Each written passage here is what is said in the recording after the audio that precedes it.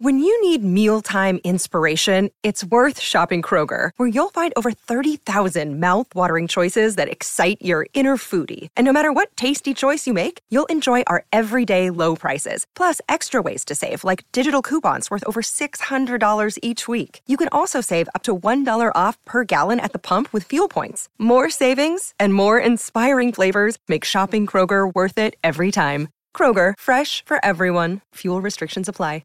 Another day is here, and you're ready for it. What to wear? Check. Breakfast, lunch, and dinner? Check. Planning for what's next and how to save for it? That's where Bank of America can help.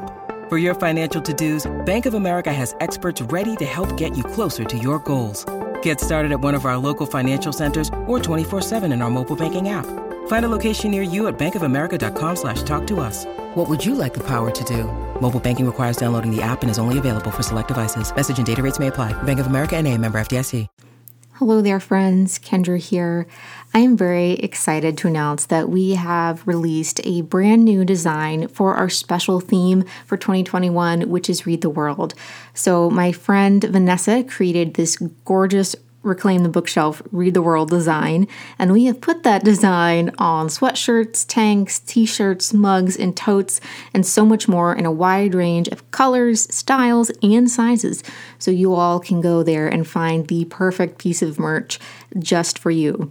So you can head to bonfire/store/readingwoman, or you can go check out the show notes where there will be a link for you, and you can order those as you so desire. I have ordered a maroon sweatshirt, which I'm very excited about considering I live in the South, but I am still cold 24/7, 365 days a year. So I cannot wait till that arrives. So you can go check that out. Again, the link is in the show notes, and you can find more information there in the store, or you can go check out our social media. We will be posting about it a lot, so I hope you go check that out and support Reading Women. We greatly appreciate it. And yeah, all right, now back to your regularly scheduled episode.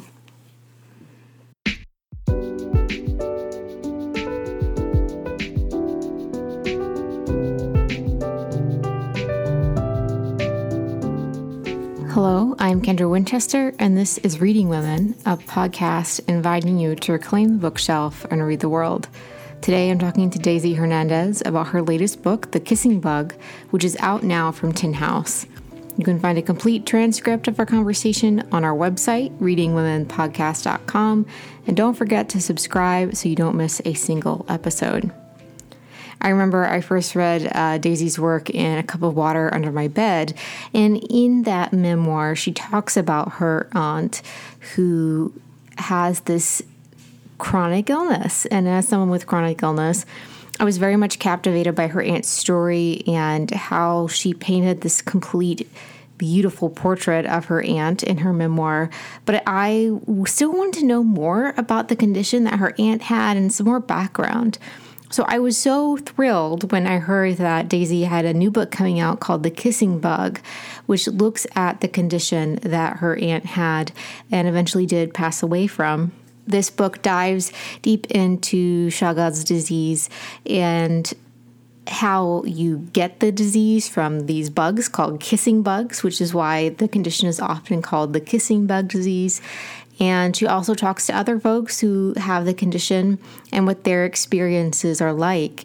I really appreciated the way that Daisy dives into ableism in this country and how she takes this intersectional look at how medical racism compounds these issues that are already existing. And I just really appreciated that intersectional look at all the different factors that some of the people who have this condition face here in America specifically.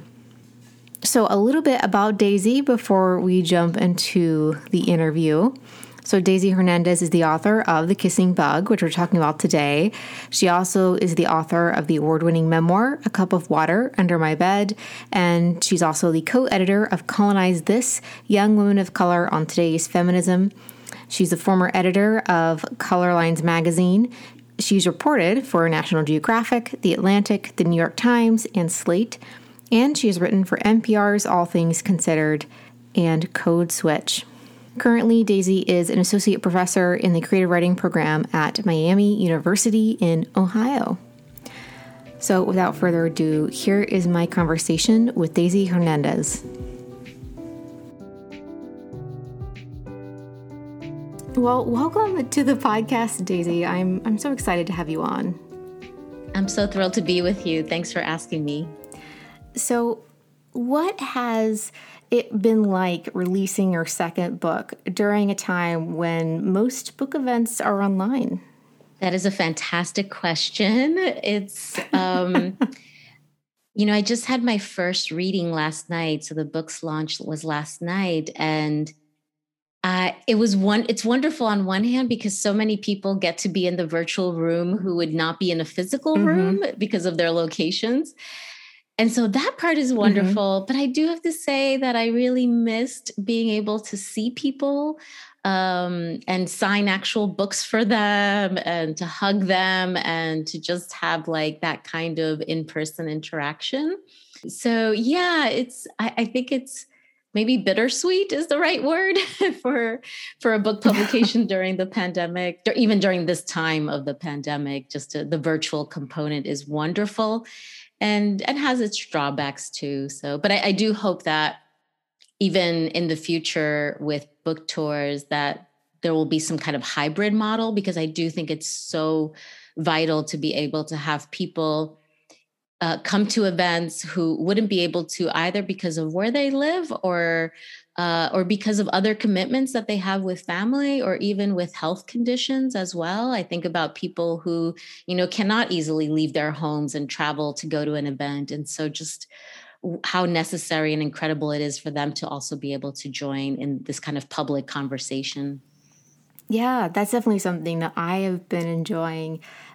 Being, I'm not really near a major city where there are a lot of like book tour stops, and also for health reasons, I'm not able to go, as often as I would really like to. And so this has created a lovely way to support indie bookstores, because normally like a ticket is the cost of the book and then they mail it to you. And I think that's such a great model, like you mentioned. And it's been great to be able to participate in events I never would have been able to otherwise. Absolutely. So I have been very excited about your book. I read A Cup of Water Under My Bed for my Queer Book Club's pick, I think last year before, can't remember. But I really enjoyed it, and I was really captivated by your aunt's story. You now have written more about her condition and about folks who also have her condition. I wanted to start by asking you, how did you decide that researching this condition and, discussing it within a book would be your next project? I actually feel like the book picked me as opposed to the other way around. So, I can definitely give you the logical answers to that question, but the more sort of, I think, true answers, I really do think that books choose their writers and that, like as a writer, I'm essentially a vehicle for the story that needs to come through, whether it's a memoir or the stories of other people. And I feel like that was true because I initially had no intention of writing a nonfiction book, let alone a book that brings together both memoir and journalism, a book that's about medicine and science. I have no background in medicine and science. So, I absolutely did not have a grand plan to work on this book. I was actually writing a short story about this disease, which is called Chagas disease. Sometimes in English, it's also called the kissing bug disease. And I was writing a short story that was not actually even based on my experience with my auntie, but it was just a short story that came out of nowhere. And I realized that I needed to understand more about the disease. And so just to write that kind of fiction.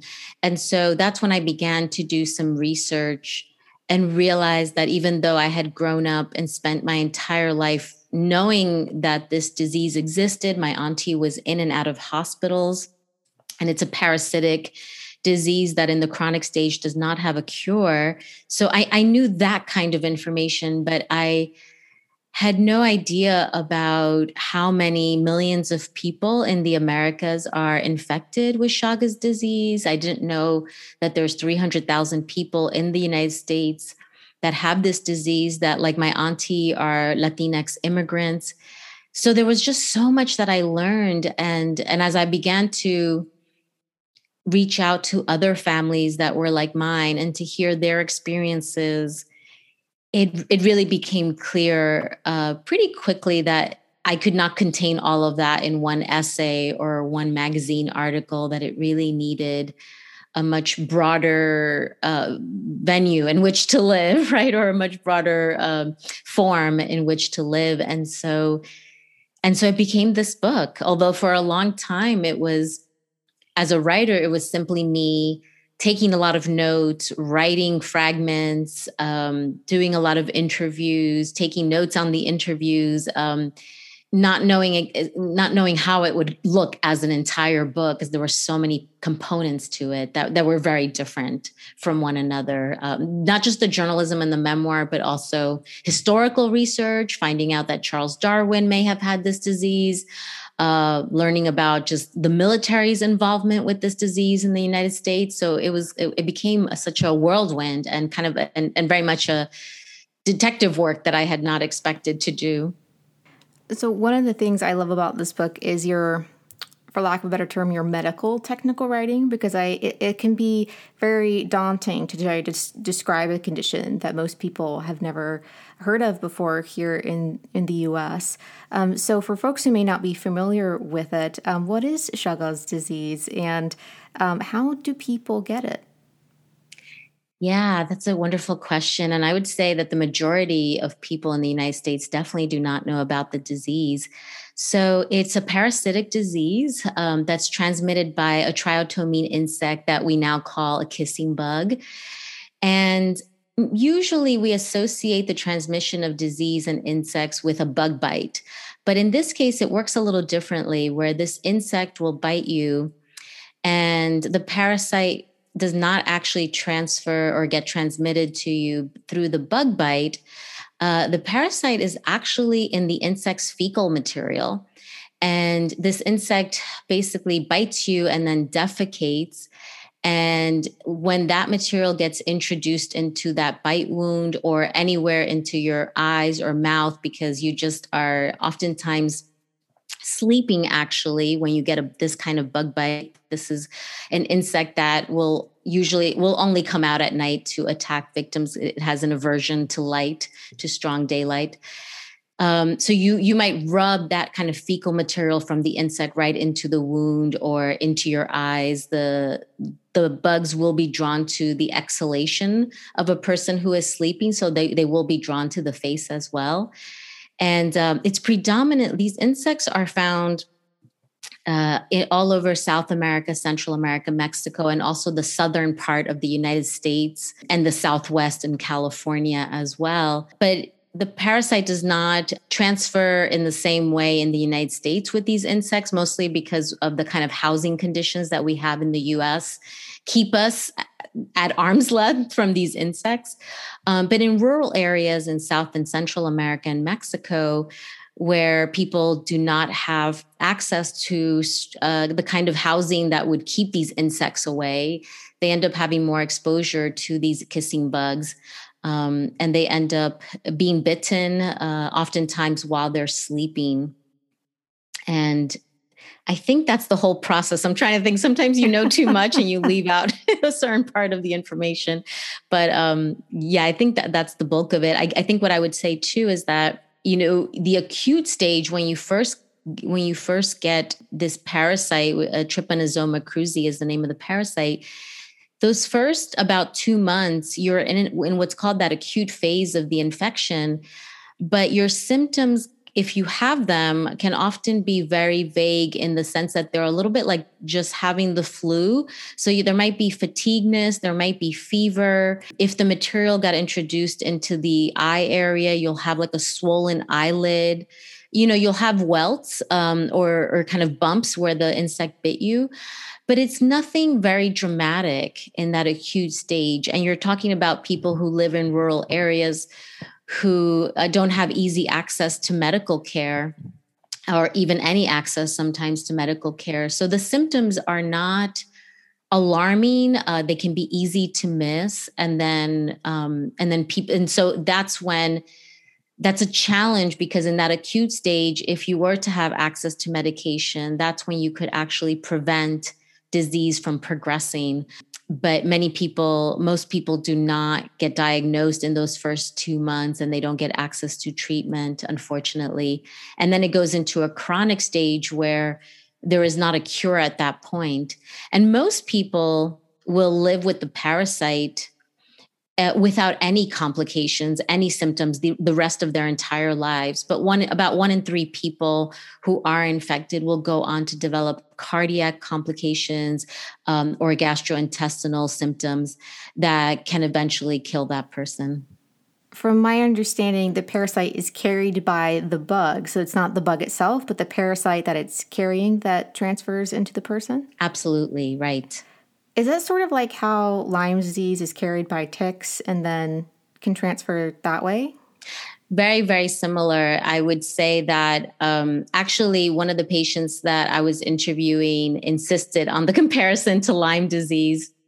And I think it is a really good comparison in that, yes, the way that you're not going to catch Chagas disease by being in a room with someone, just the same way that we don't catch Lyme disease by having lunch with someone. We have exposure to the ticks in terms of Lyme disease. And in this case, we have exposure to the kissing bugs. And so very, very similar in that sense. And also similar in that these kissing bugs will go after your dog as well. And this has been pretty well documented in Texas, but also other parts of the United States, where dogs become infected with canine Chagas disease, similar to the way they can also have Lyme disease. I found it really fascinating to read about this condition, having read your previous book and learning being introduced to it that way. And then in the first part of the book, you talk about your aunt's experience with the disease. And your relationship with your aunt is very complex. So there's a lot of memoir portions here of her, your relationship with her and how she lived with you and you were very close. But after you'd written that book, which was deeply personal about your experience, and part of that was your relationship with your aunt, was it difficult to kind of reopen that relationship and kind of mentally wrap your mind around that as you were revisiting that for this book? I was actually reflecting on that this morning because someone at my reading last night asked about what the process was like in terms of writing about a relationship that was very painful at times and quite toxic at times. And I was reflecting this morning that I don't think it would have been possible for me to write about my relationship with her without having written first my memoir, A Cup of Water Under My Bed. In that memoir, I did a lot of delving into my relationships with all of the elders in my family, my parents and this auntie and other aunties as well. And I did a lot of work during the process of writing that memoir to make sense of my relationships with these different aunties and my parents as well. And a lot of healing work happened in the process of writing that memoir, which I think made it possible for me to now kind of excavate another layer of my relationship with this particular auntie. So I don't think it would have been possible for me to work on this book without first having done that, which I've heard other people talk about. I've heard other writers talk about that sometimes it's really necessary for us to write that coming of age memoir in order to kind of clean house, in order to work through the foundation of, who we are and how we navigate the world, for there to be other stories that come through. So yeah, I absolutely think it was essential to first write about her in that context. And there was a lot of times that I was writing with tears in my eyes and just crying through certain memories and sifting through memories as well. And so I think that was really foundational work to then be able to write about her in this context, in the context of this parasitic disease, and to write about her at times with a little bit more distance from our own relationship too. Your relationship with your aunt is incredibly moving in that there's so many complexities there. So many seemingly contradictory things are true at the same time. And I appreciated that your aunt is there in all of her flaws. And, she is a chronically ill person, but she also has some issues that, wasn't accepting of you and your sexuality, and always wanted you to be more ladylike, as my mom would say. And, I appreciated that she was there as a portrait, and it was not a romanticized version of a sick person, which is all too often what we read in books, but she was there as a fully human with all of those difficult things that you experienced as well. Absolutely. And that was really important to me because I agree with you. I feel that the dominant narrative that we have is of a person with a chronic illness or with a deadly illness who is this hero figure who is absolutely perfect, who is so one-dimensional.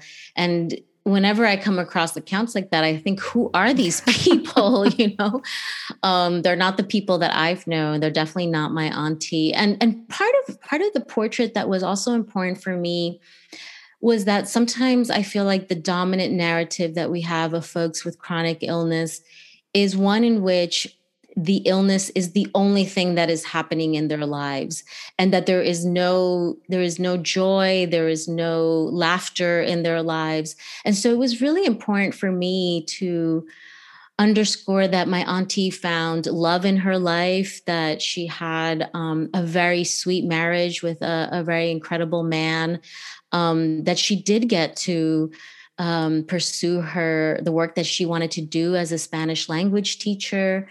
And all of that was cut short. All of that was not just cut short by her own illness, but by the loss of her spouse very unexpectedly. Her illness, of course, repeatedly interrupted her work as a teacher. But I felt like it was so important to say, yes, like we were in and out of hospitals over so many years, and we were also in and out of joy over so many years. It's such a human life, I feel very similarly about stories about people with chronic illnesses. They're always saints and inspirational and like quietly accepting of their fate and all of this, that, and the next thing. And that is not reality. In reality, a lot of us are quite cranky. And so I appreciate that part of your portrait of your aunt. And one of the other things I loved about the book is you also have portraits of other folks who have the condition. When did you decide or figure out during the writing of this book that you wanted to also give the stories of other people who experienced the condition? I knew that from the beginning. Actually, I expected that the entire book would really be focused on the stories of other patients, other families. I thought that the memoir element would be one short paragraph, maybe at the beginning of the book. And I really credit my editor at Tin House, Macy Cochran, with encouraging me to develop the memoir perspective and to really allow it to be the backbone or the spine for this entire book, because I had not conceived of it that way at the beginning at all. And I think it made a huge difference. And I noticed that, when I approach patients to talk about their experiences, I think that it made a significant difference when I told them that I did have experience with this disease, that my auntie had lived with it for so many years and ultimately died from it. I think that opened a door of connection in some ways that maybe it would have just been a very different conversation if I did not have my own family experience with this disease.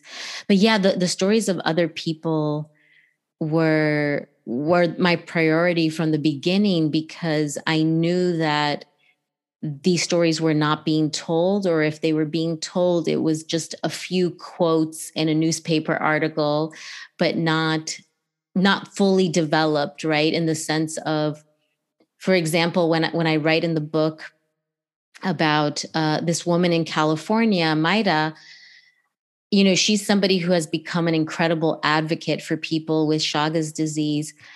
But in the articles that are often written about her, there isn't the fullness of I feel there isn't the fullness of who she is. Her experiences of having been a migrant child who came here from Central America when she was very young, and also like the kind of just the way that she worked her way up inside of this corporation to the status of an executive assistant, and sort of her humor and her sassiness and her just, kind of the way that she is so full of joy and life, I feel like doesn't get captured in a newspaper article. And it was really important for me to tell their stories in that fuller picture. I feel like that's one of the things for an awareness for a condition is for people to hear those stories and to see the different ways the disease can affect you. Because obviously, as you mentioned in the book, not everyone experiences the same thing. Some people experience no symptoms. The condition affects their heart. And you even mentioned one man who has a heart transplant. And then also there's a possibility that a person giving birth to a child could pass that on to the baby. Can you talk a little bit about that and why there seems to be very little understanding of how that works? Yeah, so this parasite is quite incredible in certain ways, and this parasite is able to be transmitted from mother to child during pregnancy, which is actually a fact that I did not know about the disease when I was growing up. I actually didn't know about it until I began to do research for this book. And so one of the people that I write about is Janet, who, very similar to me, did not know about what's called congenital Chagas disease. And so she had no idea that during pregnancy, and a woman who's infected is able to transfer that parasite or to her child. And she came from a part of South America where the disease is very common, actually, just the way that Lyme disease is a bit more common in certain parts of the United States than other parts. But she really thought about it as an old person's disease. And that's because this parasite can actually live in your body for 10, 20, even 30 years before you start to experience any symptoms. And so she knew that her father had it and her sister had it, but they were diagnosed, in their 40s and 50s, so much, already as very much as adults. So it was a shock for her to find out about congenital Chagas. And the way that she found out was actually when her baby was born, and was born prematurely and was born with damage to the right ventricle of his heart. And this happened in the United States, in the Washington, D.C. area. And the doctors could not diagnose him at first because no one is thinking about Chagas disease. There's such little medical education in the United States and elsewhere about Chagas disease. And she herself had never been diagnosed with the disease either. So, and she was so healthy, as she told me, I never get colds, I never get flus.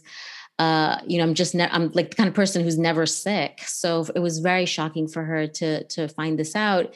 And they were very lucky because her child, it sounds so strange to say that she was lucky and that her baby was lucky, but they were, in that her child had symptoms that were severe and caught the attention of physicians, and that required intervention because he was able to be treated with the medication benznidazole, which can really cure children who have Chagas disease.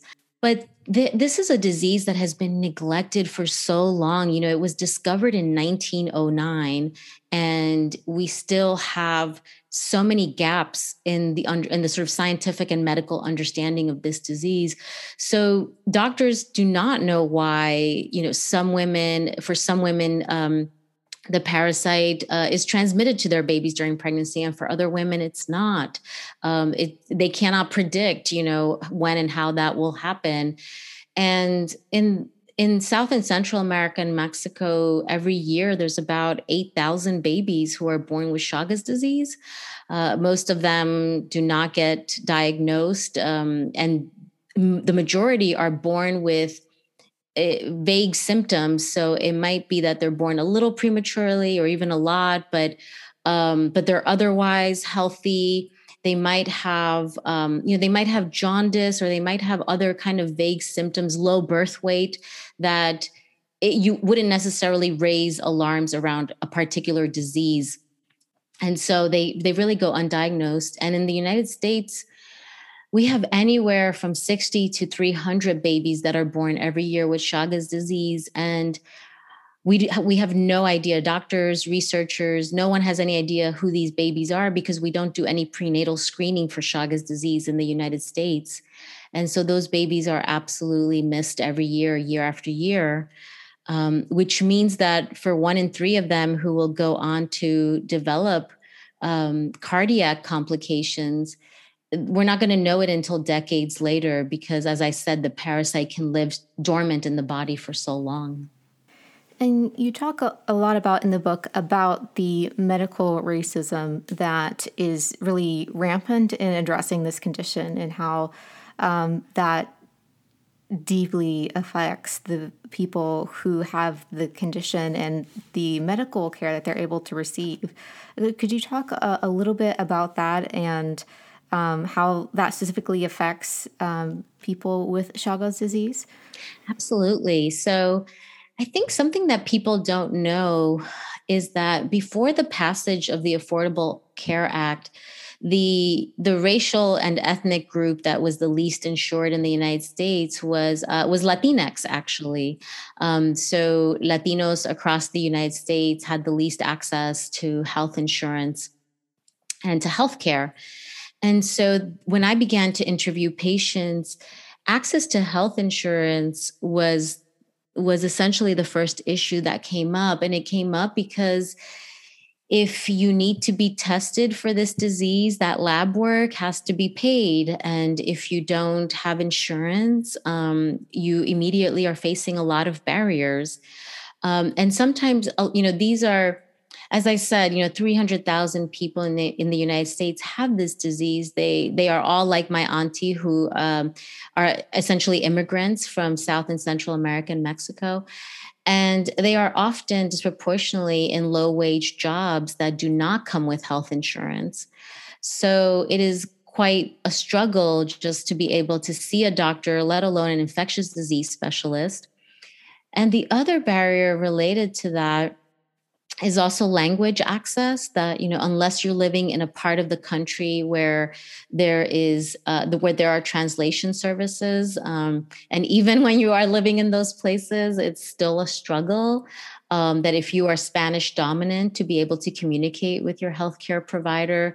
And sometimes also because people are coming from very modest means in their own countries, from very poor communities sometimes. It's not always even a language access issue, but agency over that language, the being able to insist upon being tested for something, follow-up appointments, et cetera. And many people, when I interviewed doctors initially who did have patients with Chagas disease, the biggest challenge that they talked to me about was actually that these are patients who need to have multiple appointments. And that is not easy to do when you are in a low-wage job. You don't have sick days that are paid. If you need to take off, first of all, if you need to take time off from work, you have to negotiate that with an employer who's not always necessarily kind about that. And then it also means you lose money, that you lose those hours of income because you have a medical appointment that you need to go to. So it's quite difficult. And then there are those who are undocumented. So right away, that means that they are largely relying on emergency rooms and safety net hospitals in the places where they live, or having to negotiate, sort of sometimes different states have opened up healthcare access for undocumented immigrants in certain ways, but you need to walk through the bureaucracy of that, and have a healthcare provider who's also walking through that process with you. And then a fact that a lot of people don't know as well, it was surprising to me that people didn't know this. So I try to make a point of sharing this, is that for people in this country who have legal residency, so they have that green card, they are in the early stages of walking towards citizenship, they have to wait 5 years before they can qualify for Medicaid. And so that is also an incredible barrier in terms of being able to get healthcare access and the care that you need. And then you add on top of all of these challenges, the fact that most healthcare providers still don't know about this disease, don't know about the treatment options, don't know about, how to manage it. It's really quite difficult. The good news is that this is beginning to change. I mean, I worked on this book for 7 years. So even in the course of 7 years, I have seen more, an increase in education of healthcare professionals, just an increase in the knowledge about this disease. We still have a long way to go, but it has dramatically, I think, begun to change just even in these few years. There's an entire section or parts of a section, I guess, where you're talking about this more in depth in the book. And there's a phrase or a paragraph where you mentioned that the American medical community likes to say that it's begun to eradicate conditions, when in reality, they've only begun to eradicate it for people who can afford treatment.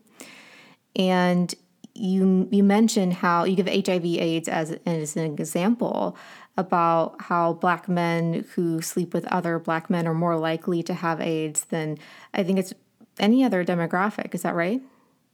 In the South, yeah. So in the southern part of the United States, HIV is a horrible epidemic in this community. And yeah, that's what I absolutely talk about, was because it was such a shock to me to come to that understanding that we essentially have a public healthcare policy of containing diseases, not necessarily eradicating them.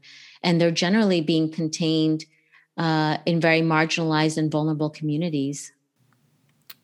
Well, I guess the last question I have for you about the book is, you've mentioned a little bit on some practices and some studies that are being done. What hope, I guess, is there for folks with Chagas disease in the U.S.?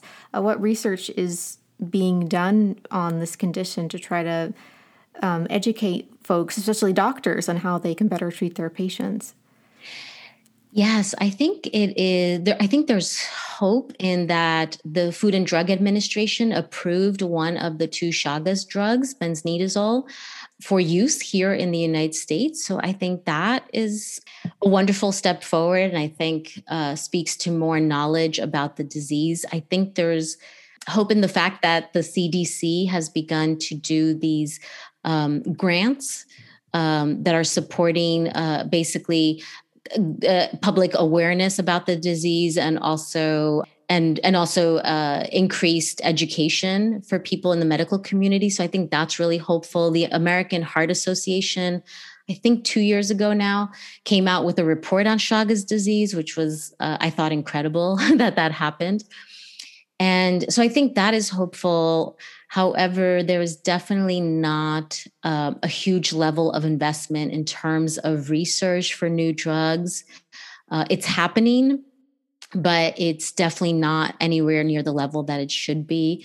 So there's hope. And I think there's also a lot more work to be done.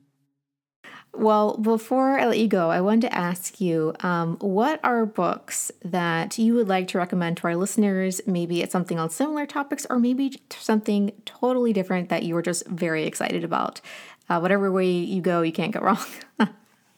Oh, what a wonderful question. This past year during the pandemic, I've been really recommending a book by Ross Gay called The Book of Delights. And it's a book of very short essays about the topic of delight. And I found it to be just an incredible antidote to this. Antidote may be a strong word, but I found it to be a good antidote to everything else that I was reading, in terms of the pandemic and in terms of disease. And it really began to shift how I was looking at my world day to day, purposefully began to look for experiences and moments and things and people that I would perhaps write my own essay about in terms of taking delight. So I really recommend the Book of Delights. And I also wrote an essay for Lit Hub about books that bring together journalism and memoir, because I struggled so much with how to balance these two really different kinds of nonfiction writing. And so just one book from that list that I recommend is a book by Stephanie Elizondo Grist, All the Agents and Saints. And it's a book about communities in the borderlands, on the border with Texas and the US, and also on the border with Canada and the US. And it's just an incredible book about resiliency and spiritual practices and activism around the environment and around environmental racism. It's just a wonderful book, and it's a wonderful book that brings together that memoir voice with that hard-hitting kind of journalism work. So I really recommend that. And there's more books on the list if you go to Lit Hub and look for my name. I'll be sure to put the link in the show notes so folks can go check it out. So my last question for you is, you have a virtual book tour for this book, but after that, what's next on the docket for you? Do you have any larger works or maybe other essays that are going to be going out into the world? I am working on a book of essays when I'm able to. It feels a little abandoned at the moment, just because of the craziness of ending the school year and then jumping into a book tour. But yes, I'm working on a book of essays, which is as much as I can say about it at this point, because it's very much in its early stages. But there was so much that I discovered while working on this book that I, in some cases I could not include because it would have been too much of a detour in this book, or it wasn't quite the right, fit in terms of the voice that I wanted to use. And so I have been working on that, and that includes an essay about this pandemic that we've just are living in. And, but also I became really fascinated with the origins of connecting health insurance to citizenship status. Became really fascinated with that, and learned so much, as you can imagine, got a little lost in the archives in terms of just reading work of historians, of legal historians who have been unpacking that relationship between healthcare and citizenship status. So that's an important essay in that book. And we'll see what else happens. I'm still writing new essays. I want to write an essay about the rapper Cardi B and other topics that are perhaps more, lighthearted than what I've been writing about for 7 years. Yeah. I can imagine that would be a lot. Well, thank you so much, Daisy, for coming on the podcast and chatting about your book. I hope folks go check it out and that they enjoy it as much as I did, or find it, maybe enjoy is not the right word, find it as insightful as I did. Yeah, and it's okay to enjoy the book too. I feel like I have to give people permission to do that, because I know it's a difficult, it's a serious topic. But I say, it's okay to enjoy it too, because it also means that the story has touched you in some way. And that's our show. I'd like to thank Daisy Hernandez for coming on the show to talk with me about her book, The Kissing Bug, which is out now from Tin House.